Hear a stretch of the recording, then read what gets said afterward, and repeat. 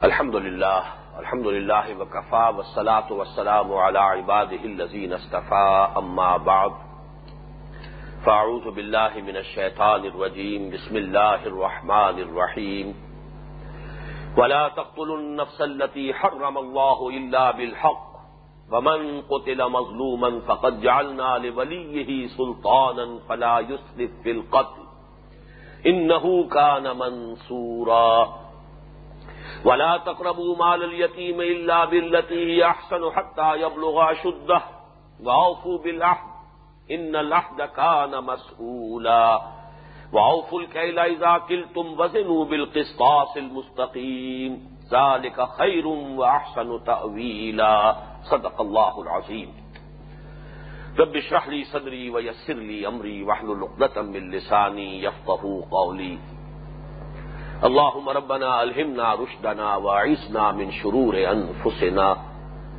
اللهم أرنا الحق حقا وارزقنا اتباعه وأرنا الباطل باطلا وارزقنا اجتنابه اللهم وفقنا لما تحب وترضى آمین یا رب العالمین۔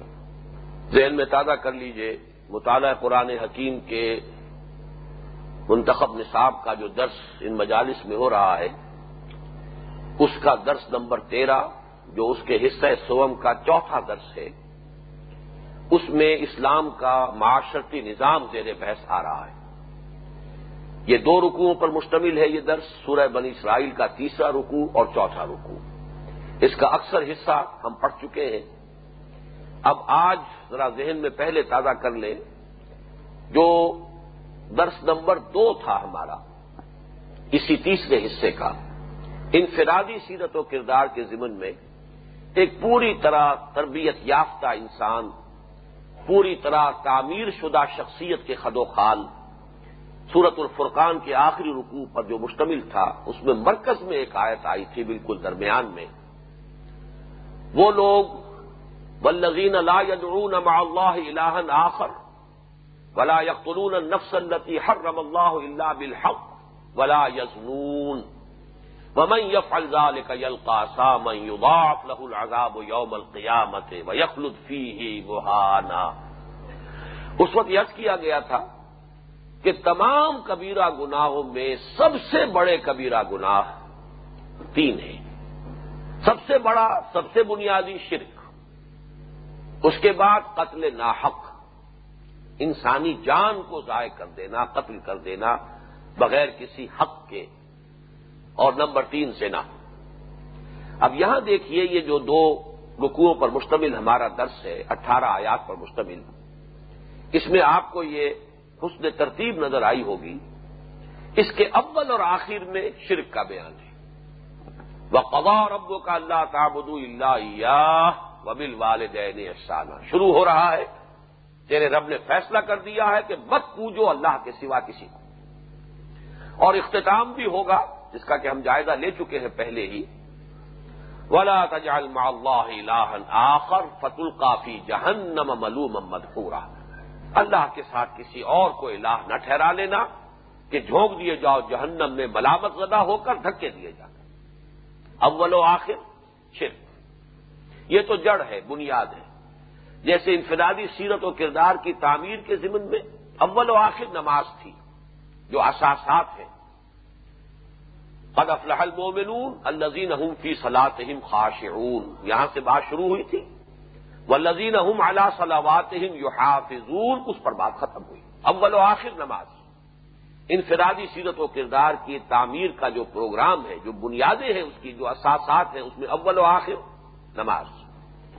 یہاں پر اسلامی معاشرے کے لیے جو گویا کہ فصیل کی حیثیت رکھنے والی شے جو ہے، باقی ساری چیزیں اس کے اندر آئیں گی، وہ فصیل جو ہے وہ کیا ہے؟ توحید، اجتناب عن الشرک۔ اس کے بعد ہم نے دیکھا کہ قتل ناحق کا ذکر آیا ہے، وہ بھی اس سبق میں 2 مرتبہ آیا ہے۔ ایک مرتبہ پہلے آ چکا ہے، وَلَا تَقْتُلُوا أَوْلَادَكُمْ خَشْيَةَ إِمْلَاقٍ نَحْنُ نَرْزُقُهُمْ وَإِيَّاكُمْ إِنَّ قَتْلَهُمْ كَانَ خِطْئًا كَبِيرًا۔ اور اب آ رہا ہے وَلَا تَقْتُلُوا النَّفْسَ الَّتِي حَرَّمَ اللَّهُ إِلَّا بِالْحَقِّ۔ یہاں پر گویا کہ دونوں آیتوں کو رکھ کے درمیان میں وَلَا تَقْرَبُوا الزِّنَا إِنَّهُ كَانَ فَاحِشَةً وَسَاءَ سَبِيلًا۔ یہ میں ترتیب اس وقت آپ کے سامنے رکھ رہا ہوں. زنا مرکز میں اول، اس سے پہلے اور اس کے بعد قتل ناحق، اور پورے سبق میں اول و آخر شرک کی مذمت، توحید کا التزام.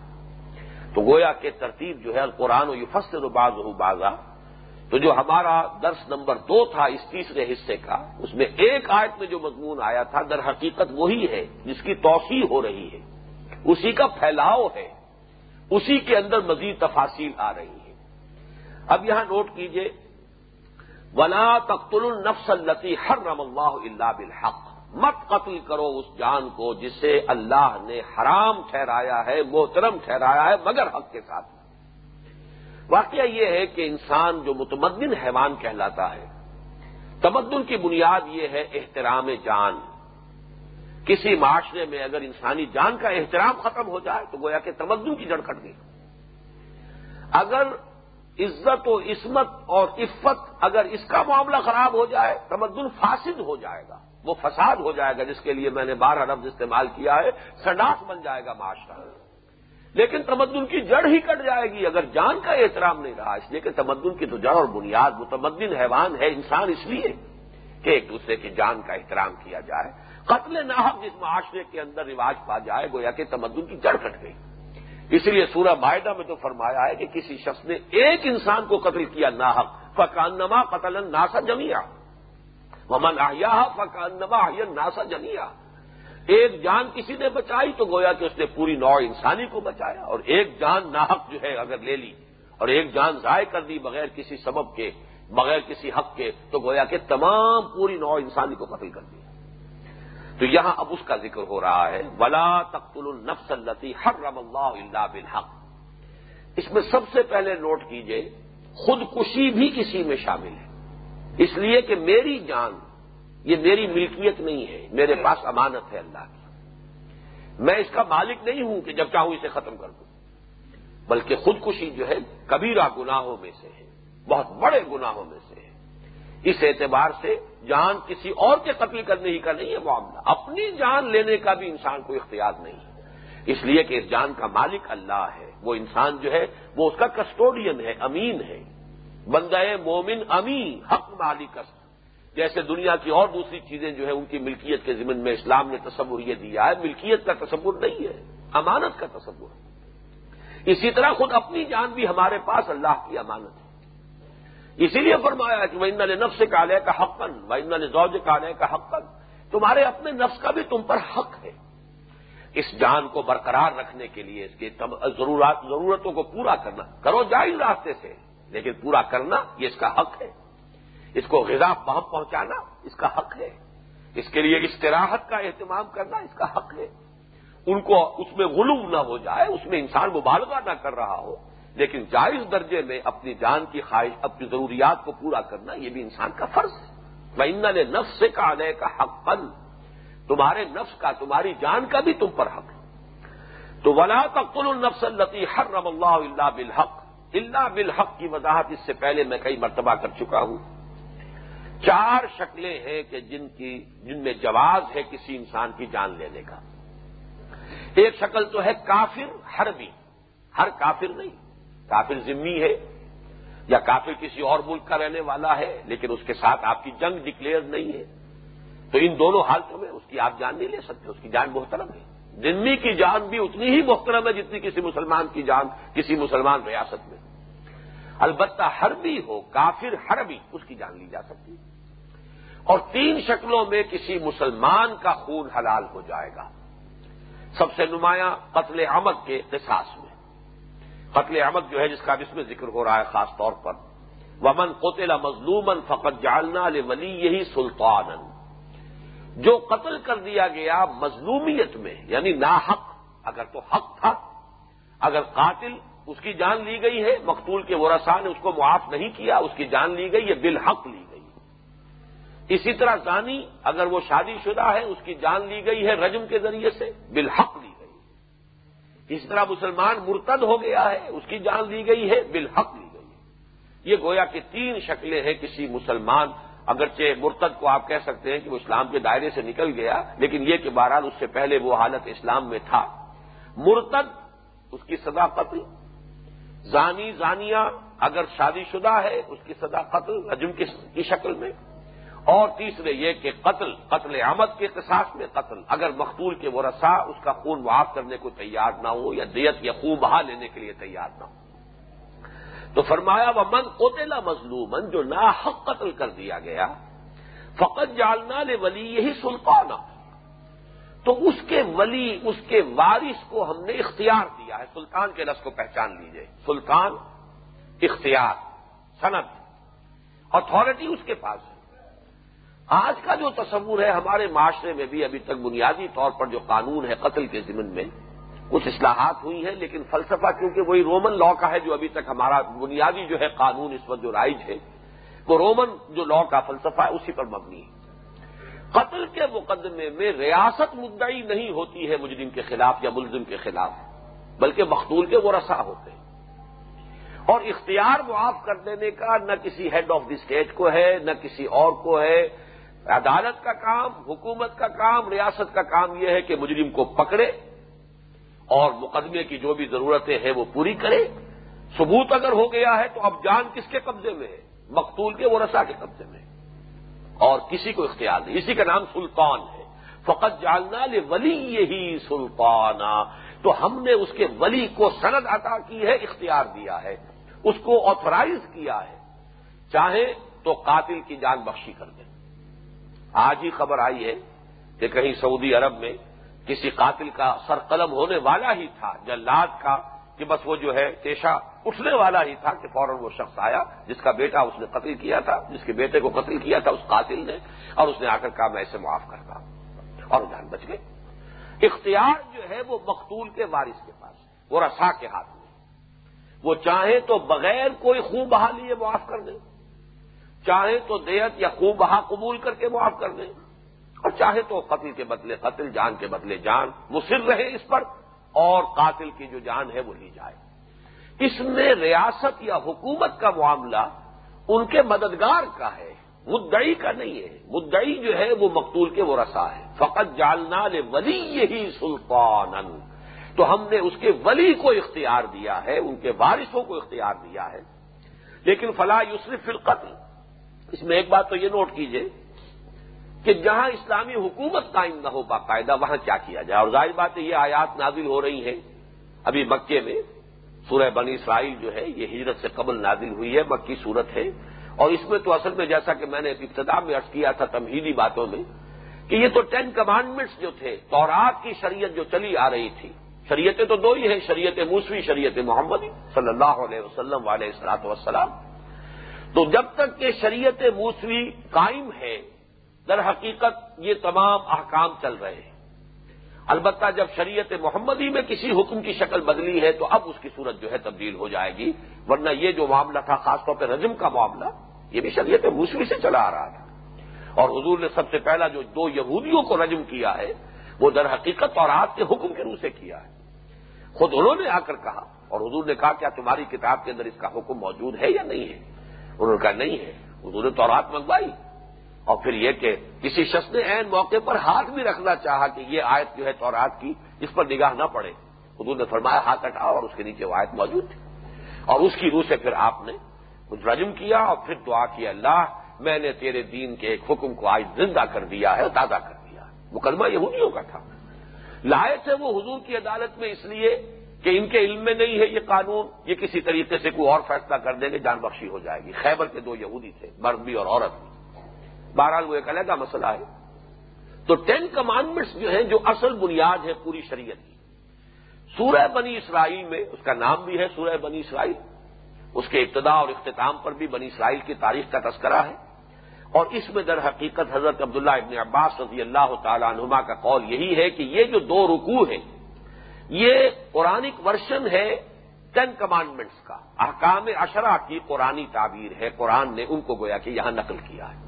تو یہاں ابھی صرف اصولی بات کہی جا رہی ہے۔ تو اسلامی ریاست اگر نہیں ہے تو کوئی قبائلی نظام ہوگا، کوئی ایلڈرز آف دی کلینز ہوں گے، کوئی ہوں گے، ان سے وہ گویا کہ مخاطب ہو جائیں گے۔ جب اسلامی ریاست قائم ہو جائے گی اب ریاست اور حکومت کا فرض ہے کہ وہ مجرم کا پیچھا کرے، تعاقب کرے، مجرم کو پکڑے، اور پھر پکڑ کر جو بھی تقاضے قانون کے ہیں وہ پورے کرے۔ لیکن اس کے بعد اختیار ریاست یا حکومت کا یا کسی بھی صدر مملکت کا نہیں، کسی امیر المومنین کا نہیں، کسی خلیفہ راشد کا نہیں، جو بھی تھا اختیار وہ در حقیقت مقتول کے ورثاء کا تھا۔ اس میں بڑی حکمت ہے۔ واقعہ یہ ہے کہ ہم تمام حکمتوں کو تو نہیں جان سکتے، لیکن بعض احکام کی حکمتیں تو بالکل نمایاں ہو کر سامنے آ جاتی ہیں۔ قتل کے معاملے میں قتل در قتل کے جو چکر چلتے ہیں، ان کا در حقیقت سب سے آسان راستہ جو ان کا بند ہوتا ہے وہ اسی طریقے سے، جو زخم لگا ہوتا ہے کسی قوم کو، کسی گھرانے کو، کسی خاندان کو، کسی شخص کے ان کے عزیز رشتہ دار بھائی بند کے قتل ہو جانے سے اس کے اوپر پھا رکھا جاتا ہے۔ جب ان کے سامنے یہ بات آ جائے کہ اب قاتل کی جان ہماری مٹھی میں ہے، وہ ساری جو اس کے اندر تلخی ہے وہ ختم ہو جاتی ہے۔ اس کے بعد اگر ان کے اندر جذبہ ہے ایسا کہ ٹھیک ہے ہمارا آدمی تو گیا، اس کی جان ہم لیں گے، وہ واپس نہیں آ جائے گا، لیکن کوئی اور بچے ہیں جو یتیم ہو جائیں گے، کوئی اور خاتون ہے جو بیوہ ہو جائے گی، کوئی اور والدین ہے کہ جن کا کوئی سہارا ختم ہو جائے گا، ان کے دل میں ہو سکتا ہے رحم پیدا ہو جائے، جان بخشی کر لیں۔ ورنہ یہ ہے کہ قتل در قتل ہوتے ہیں۔ پھر اب جو قاتل قتل ہوا ہے، جس کو کہ پھانسی کی سزا ہوئی ہے، اس کا کوئی بچہ ہے، اس کے دل میں جو گرہ پڑ جائے گی کہ میرا باپ جو ہے اس طرح کے کوئی قبائلی یا خاندانی یا قومی جھگڑوں کے اندر قتل ہوا تھا، تو اس کے دل میں تو یہ رہے گا کہ مجھے اب بدلہ لینا ہے۔ اور اس طرح وہ قتل در قتل آج کل بھی ہمارے ہاں جو زیادہ علاقے ابھی جن میں قبائلی جو رسم و رواج باقی ہے اس میں یہ سلسلہ چلتا ہے۔ اس اعتبار سے بڑا ہی حکیمانہ معاملہ ہے یہ قتل کا معاملہ۔ اس کو یوں سمجھیے ایک اعتبار سے شریعت اسلامی نے گویا کہ دیوانی مقدمہ بنا دیا ہے۔ یہاں معاملہ کیا ہے کہ اصل میں مدعی مقتول کے ورثاء ہیں، اختیار ان کے ہاتھ میں، وہ چاہے تو قاتل کو معاف کر دے، چاہے تو خوب قبول کر لے، اور چاہے تو مصر رہے۔ اس صورت میں ریاست کا کام یہ ہے انہو کان منصورا، اس کی مدد کی جائے گی۔ مدد کرنے والا کون ہے؟ یا معاشرہ، یا جو بھی ماحول کے اندر جو بھی ذمہ دار لوگ ہیں، یا پھر اگر ریاست قائم ہے تو اسلامی ریاست جو ہے اس کی پشت پر ہے۔ جو بھی مقتول کے ورثاء ہیں ان کو قصاص دلوانا اور ان کے ہاتھ میں لے آنا اس مسئلے کو کہ ان کو محسوس ہو کہ اب اختیار ہمارے ہاتھ میں اس کی جان کا۔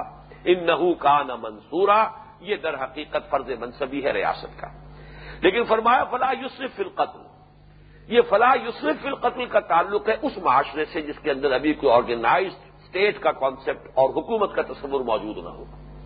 قتل کے بدلے قتل جب وہاں ہوتا تھا تو اس میں پھر اپنے جذبات کا اظہار، اگر کوئی طاقتور قبیلہ ہے تو ایک کی جگہ 10 کو مار رہا ہے، یا یہ ہے کہ صرف یہ کہ قاتل کو قتل ہی کرنے پر اکتفا نہیں کر رہی، مسلح کر رہے ہیں، یا اسے ایذا دے دے کر مارا جا رہا ہے، اس کا ایک ایک جوڑ بند علیحدہ کیا جا رہا ہے۔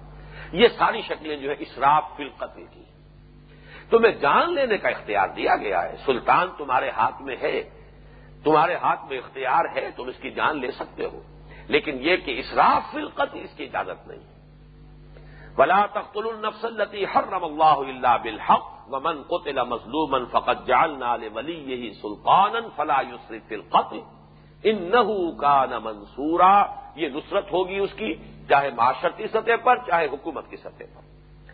ولا تقربوا مال الیتیم، اب نوٹ کیجئے ایک اور بات، انسانی معاشرے میں احترام جان، حرمت عزت، اس کے بعد تیسری چیز ہے حرمت مال۔ ایک دوسرے کے مال پر ناجائز تصرف نہ ہو، ایک دوسرے کے مال کو ناجائز طریقے پر ہڑپ نہ کیا جائے۔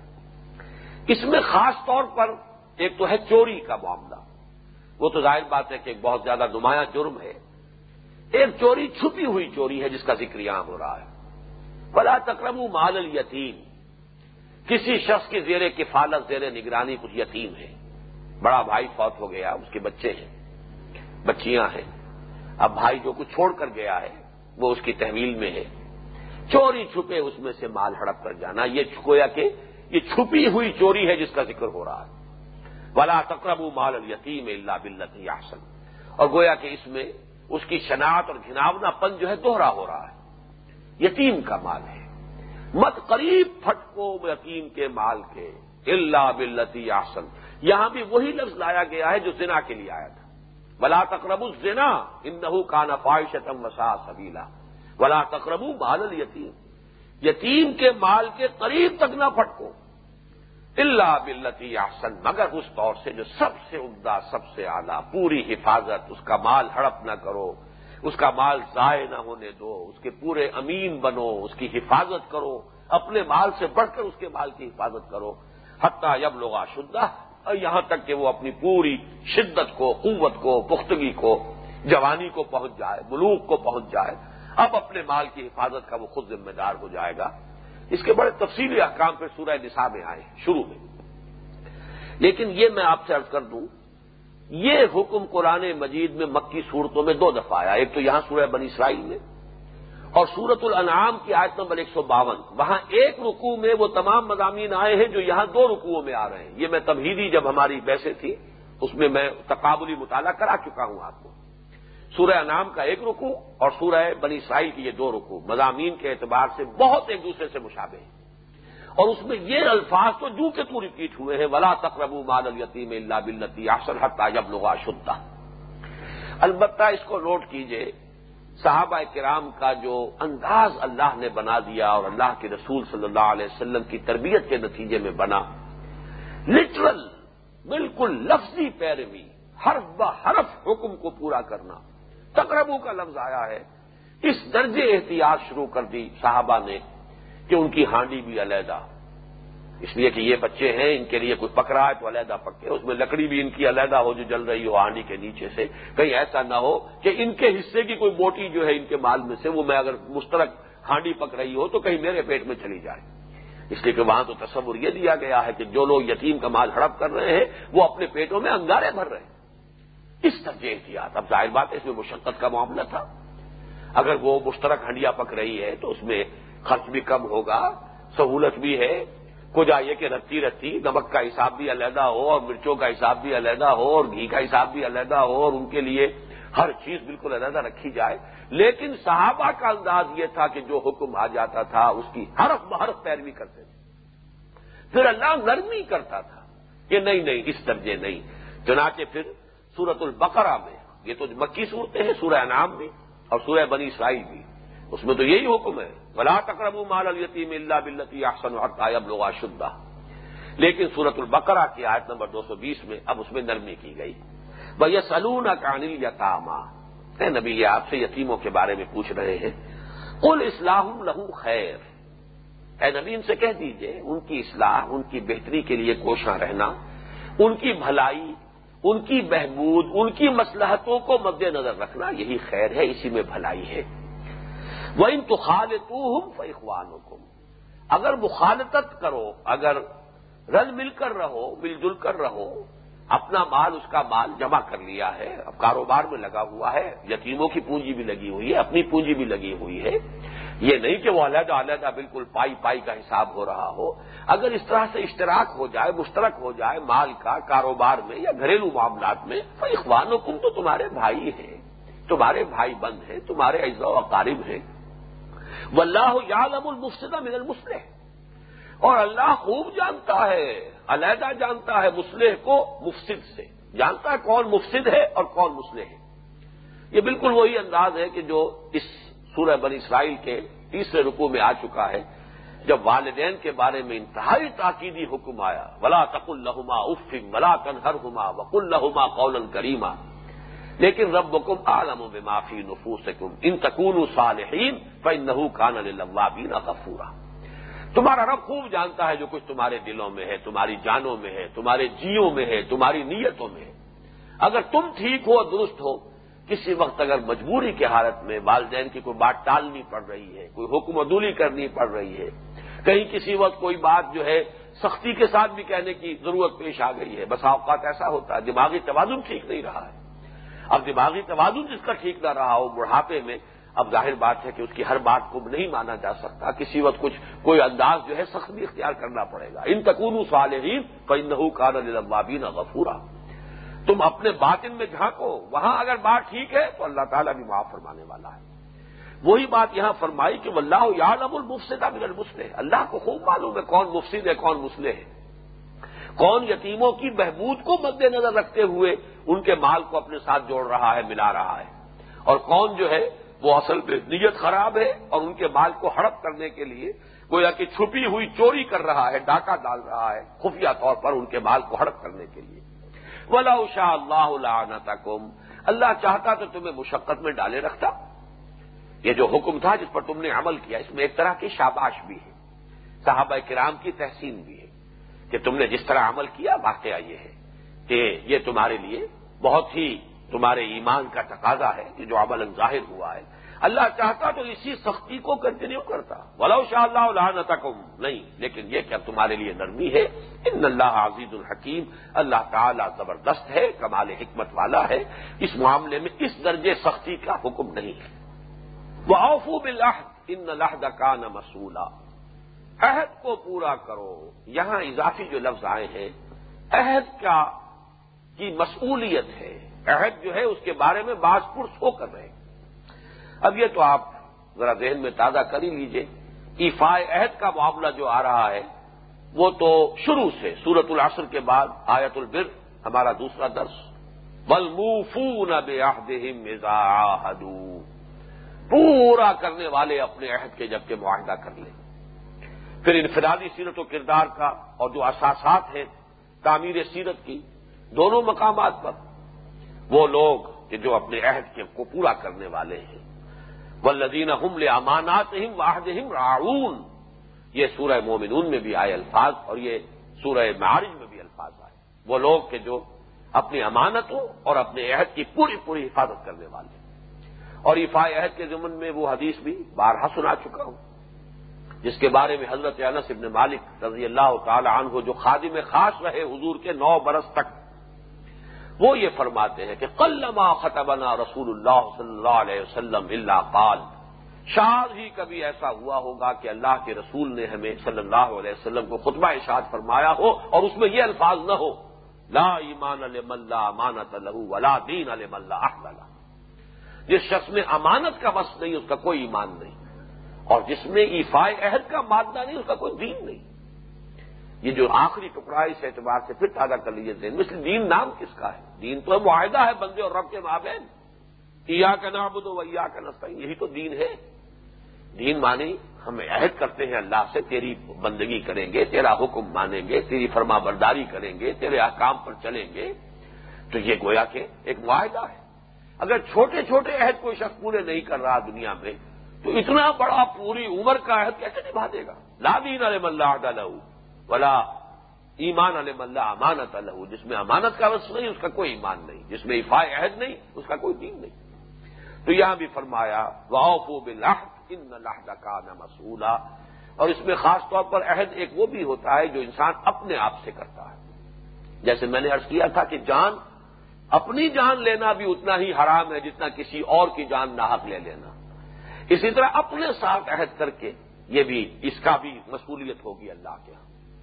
یہ جو انسان قسم کھا بیٹھتا ہے یہ بھی تو اپنا عہد ہوتا ہے، اللہ کی قسم اب یہ کام میں نہیں کروں گا، یہ کسی اور کے ساتھ تو معاہدہ نہیں ہے، تو اپنے ساتھ معاہدہ ہو رہا ہے، اللہ کو اس پر گواہ بنایا جا رہا ہے، لہذا قسم کو پورا کرنا ضروری، اور اگر اس کا کوئی اگر کسی وجہ سے قسم ناحق غلط کھالی ہے اس کو اگر کھولنا ہے توڑنا ہے تو اس کفارہ اس کے لیے لازم ہے۔ تو معلوم یہ ہوا کہ عہد کبھی انسان اپنے ساتھ بھی کرتا ہے، اپنے دل میں عہد باندھ لیتا ہے۔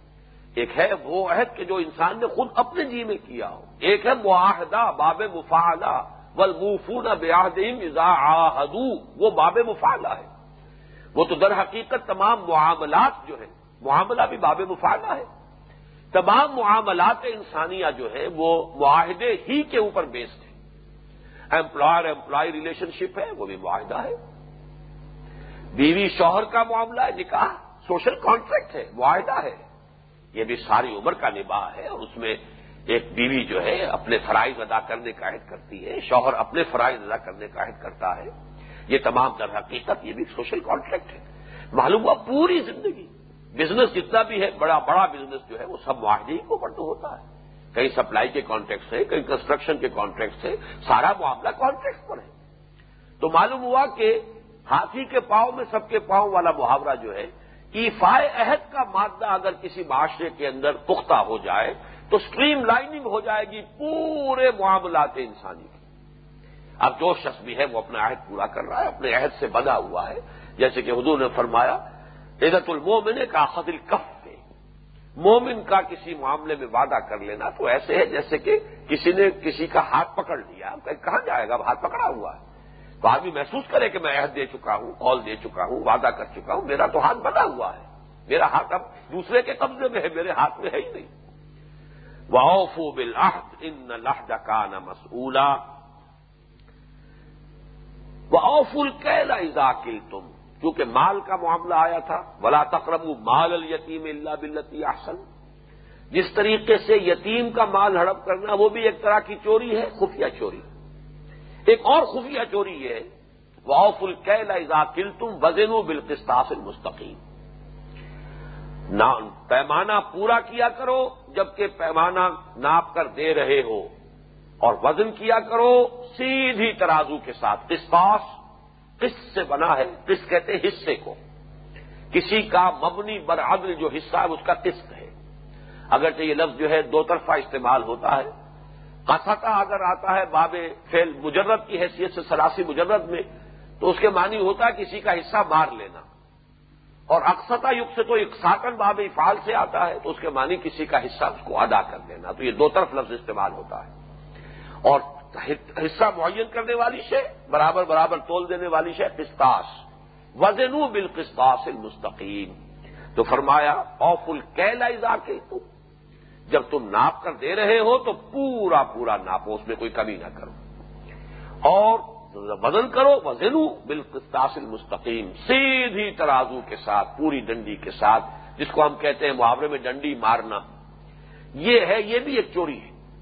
اور اس کے لیے جو لفظ آیا ہے آخری پارے کی صورتوں میں مطففین، ویل للمطففین الذین اذا اکتالوا علی الناس یستوفون واذا کالوہم او وزنوہم یخسرون الا یظن اولئک انہم مبعوثون لیوم عظیم یوم یقوم الناس لرب العالمین۔ تف کہتے ہیں عربی زبان میں نہایت حقیر شے کو، تف جو ہے یہ بہت ہی حقیر سی شے، مطفف وہ ہوا جو بڑی حقیر شے کے لیے ایمان بیچ رہا ہے۔ یعنی کسی نے ڈنڈی ماری ہے، سیر تولتے ہوئے کیا کرے گا، 15.5 چٹان کر دے گا، 15 چٹان کر دے گا، کتنی ڈنڈی مار لے گا۔ دودھ ماپ کر دے رہا ہے کوئی گوالا، کتنی کمی کر دے گا، بڑی حقیر شے۔ لیکن اب تجزیہ کیجئے، تل کی اوٹ میں پہاڑ ہے، اس نے اپنا ایمان بیچ دیا۔ اسی لیے اس صورت میں جو میں نے آیات ابھی آپ کو سنائی، فوراً تجزیہ کر کے بتا دیا گیا اس کو یہ یقین نہیں ہے کہ کوئی مجھے دیکھ رہا ہے، اسے یہ یقین نہیں ہے کہ کسی کے حضور میں حاضری ہے، اسے یہ یقین نہیں ہے کہ کوئی جواب دہی ہے، کہیں حساب کتاب ہوتا ہے۔ ویل للمطففین، یہ کم تولنے والے، کم ناپنے والے، حقیر سی چیزوں کے لیے، حقیر سی نفع کے لیے اپنے ایمان کا سودا کر دینے والے، ان کے لیے ہلاکت ہے، بربادی ہے، تباہی ہے۔ اور ویل کے بارے میں ایک روایت یہ آتی ہے کہ یہ جہنم کی ایسی وادی ہے، اتنی شدید عذاب والی وادی جس سے خود جہنم پناہ مانگتی۔ ویل للمطففین الذین اذا اکتالوا علی الناس یستوفون، جب ناپ کر لیتے ہیں پورا پورا لیتے ہیں، واذا کالوہم، جب ناپ کر دیتے ہیں، اور وزنوہم، یا ان کے لیے وزن کر کے دیتے ہیں تو یخسرون، کمی کر دیتے ہیں۔ الا یظن اولئک انہم مبعوثون لیوم عظیم یوم یقوم الناس لرب العالمین، کیا انہیں یہ گمان نہیں، بھول گئی یہ بات، یہ حقیقت مستحضر نہیں رہی کہ انہیں اٹھنا ہے ایک دن، قبروں سے اٹھائے جائیں گے اس عظیم دن جس دن کے لوگوں کو رب العالمین کے حضور میں کھڑے ہونا ہوگا۔ وَأَوْفُوا الْكَيْلَ إِذَا قُلْتُمْ وَزِنُوا بِالْقِسْطَاسِ الْمُسْتَقِيمِ ذَلِكَ خَيْرٌ وَأَحْسَنُ تَأْوِيلًا، یہ بہتر بھی ہے اور انجام کے اعتبار سے احسن بھی ہے۔ ذَلِكَ خَيْرٌ، ایک تو اپنی جگہ پر ایک فعل جو ہے اپنی جگہ حق ہے، مبنی بر عدل ہے، مبنی بر انصاف ہے، معقول ہے، عقل کا تقاضا ہے، ایسا ہی ہونا چاہیے، معروف بات ہے۔ ذالک خیر، یہی خیر ہے، یہی بھلائی ہے، اور یہ خیر تو جانی پہچانی ہے، جانی بوجھی ہے، سب مانتے ہیں۔ جو شخص کبھی کر رہا ہے وہ بھی مانے گا کہ اچھا کام تو یہی ہے کہ پورا دیا جائے، جو ڈنڈی مار رہا ہے وہ بھی تسلیم کرے گا کہ بھلائی یہی ہے کہ ڈنڈی نہ ماری جائے۔ ذالک خیر، لیکن اس پر اضافہ کیا گیا وہ احسن تاویلا، یہ ہے اصل میں کہ جو اس میں ترغیب کا جو پہلو ہے تعلیم کا، تعویل کہتے ہیں، اعلی یولو کہتے ہیں کسی شے کا رجوع کرنا، کسی چیز کی طرف لوٹ کر آنا، اعلی یولو، اسی سے لفظ آل بنا ہے۔ آل کسی بھی بڑے شخص کے وہ تمام متعلقین ہیں کہ جو اپنے آپ کو اس سے منسوب کرتے ہیں۔ یہ لفظ ہمارے ہاں بڑے غلط سینس میں جو ہے ایک خاص مکتب فکر نے آل کے لفظ کو جو ہے خاص طور پر حضور کی صرف اولاد کے لیے آل رسول کا لفظ جو ہے خاص کر دیا، یہ صحیح نہیں ہے۔ آل میں وہ ساری پوری امت شامل ہے۔ آل میں جو بھی حضور کی طرف نسبت کر کے اپنے لیے فخر محسوس کرتے ہیں، ہم امت محمد میں ہیں صلی اللہ علیہ وسلم، ہم سب کے سب حضور کی آل میں شامل ہیں۔ اس لیے کہ آل فرعون کا لفظ قرآن مجید میں آیا۔ آل فرعون سب کے سب فرعون کی اولاد تو نہیں تھے، پوری قوم تھی یہ، اور فرعون کی پوری قوم جن کا سربراہ اور سردھرا جو ہے وہ فرعون تھا، وہ در حقیقت آل فرعون ہے۔ کتنی مرتبہ قرآن مجید میں آل فرعون کا لفظ آیا؟ آل فرعون فرعون کی نسل نہیں تھی۔ تو آل رسول صلی اللہ علیہ وسلم حضور کی پوری امت آل میں شامل ہے۔ اسی سے لفظ کی اصل حقیقت سمجھے۔ تعویل کسے کہتے ہیں؟ کوئی شے ہے کہ جس کا اب مفہوم جو ہے پوری طریقے سے از خود واضح نہیں ہے، ایک انسان کوشش کر کے اس کا جو اصل مفہوم ہے اس کی طرف اس کو لوٹاتا ہے، یہ تعویل ہے۔ تعویل اور تفسیر میں یہ فرق ہے، یہ دو الفاظ قرآن مجید کے لیے مستعمل ہے۔ تفسیر کے معنی کھولنا، روشن کرنا، واضح کرنا، یہ تفسیر ہے۔ تعویل کسے کہتے ہیں؟ تعویل ہے اس کو اصل مفہوم کی طرف لے جانا۔ اصل مدعا کیا ہے؟